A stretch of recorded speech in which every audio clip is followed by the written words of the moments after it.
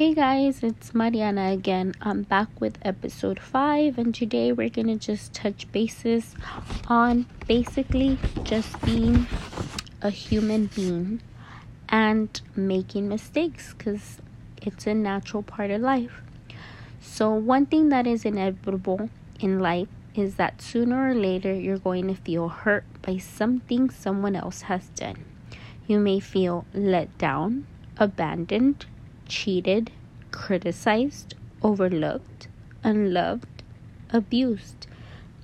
If you have depression, it's a strong bet that you have associated its onset with someone else's less than desirable behavior towards you. Indeed, you may have been subjected to what could be described as cruelty, and this has led you to feel unloved, unworthy, and untrusting. While this is a big subject and one that you may need some ongoing therapy to fully work through today, we're going to do a little basic groundwork on how to see this from a healthier perspective.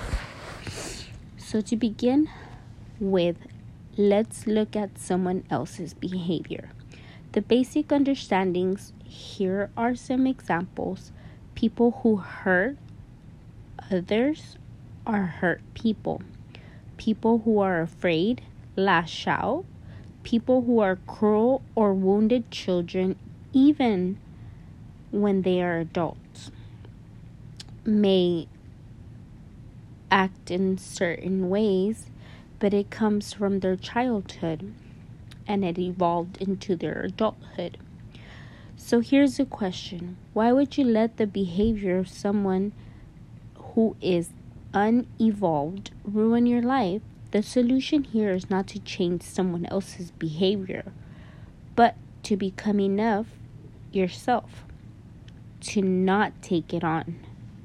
It's not your responsibility. Your job is not to fix them. Your job is to fix you. And that means being fully responsible for your own well-being. No one can make you depressed but you. No one has control over your feelings but you. And now we need to take a look at your part in the process and how to change that, because it's always a dance between two people, then things go wrong. Think of a relationship as a joint account, and that's what we're going to talk about in the next few minutes. Okay, there are deposits and there are withdrawals. If the relationship is healthy, there will be an equal number of deposits and withdrawals made by both parties so that the balance remains stable.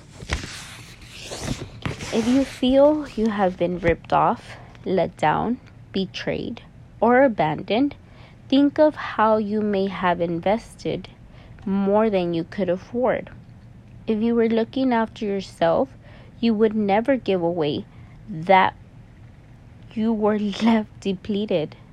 If someone is draining your account and you keep topping it up, who is responsible for that? Really think about it.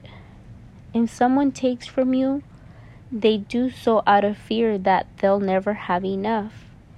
If the overinvestment, it's because you fear you'll never be enough. I should read that again. If you overinvest, it's because you fear you'll never be enough. It is your responsibility to keep an eye on your emotional bank account. Give it all away and you'll be broke. Let the other person take too much and the reserves will run dry. For sure. Okay, so if someone has taken from you, think of ways that you have invested in this dynamic by giving more than you can afford. Here are a few ways that this can help. I trusted someone untrustworthy. I didn't set clear boundaries. I didn't say no when I needed to. I gave it one too many chances. I was afraid that if I didn't give, they wouldn't love me. I didn't value myself. Those are 1, 2, 3, 4, 5, 6, 7 big components. How might you make yourself big enough not to be bothered by someone else's smallness? Now think of some ways that you can keep your own emotional bank account filled up. Some of these might include being nicer to yourself, setting clear boundaries, saying no when you need to, doing things that you enjoy, being more selective in the relationships that you invest your time in.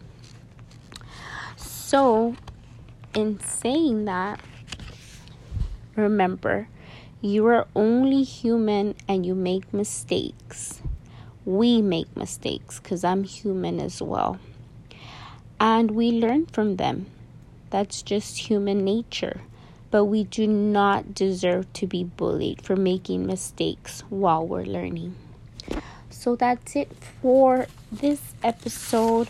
I will be back with the next episode. And it'll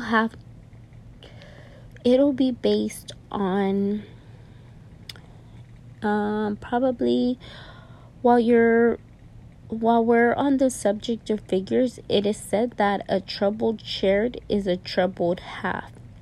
You can actively reduce or amplify the intensity of your experience of depression by how much energy you feed it, and whether that energy is directed away from or towards it.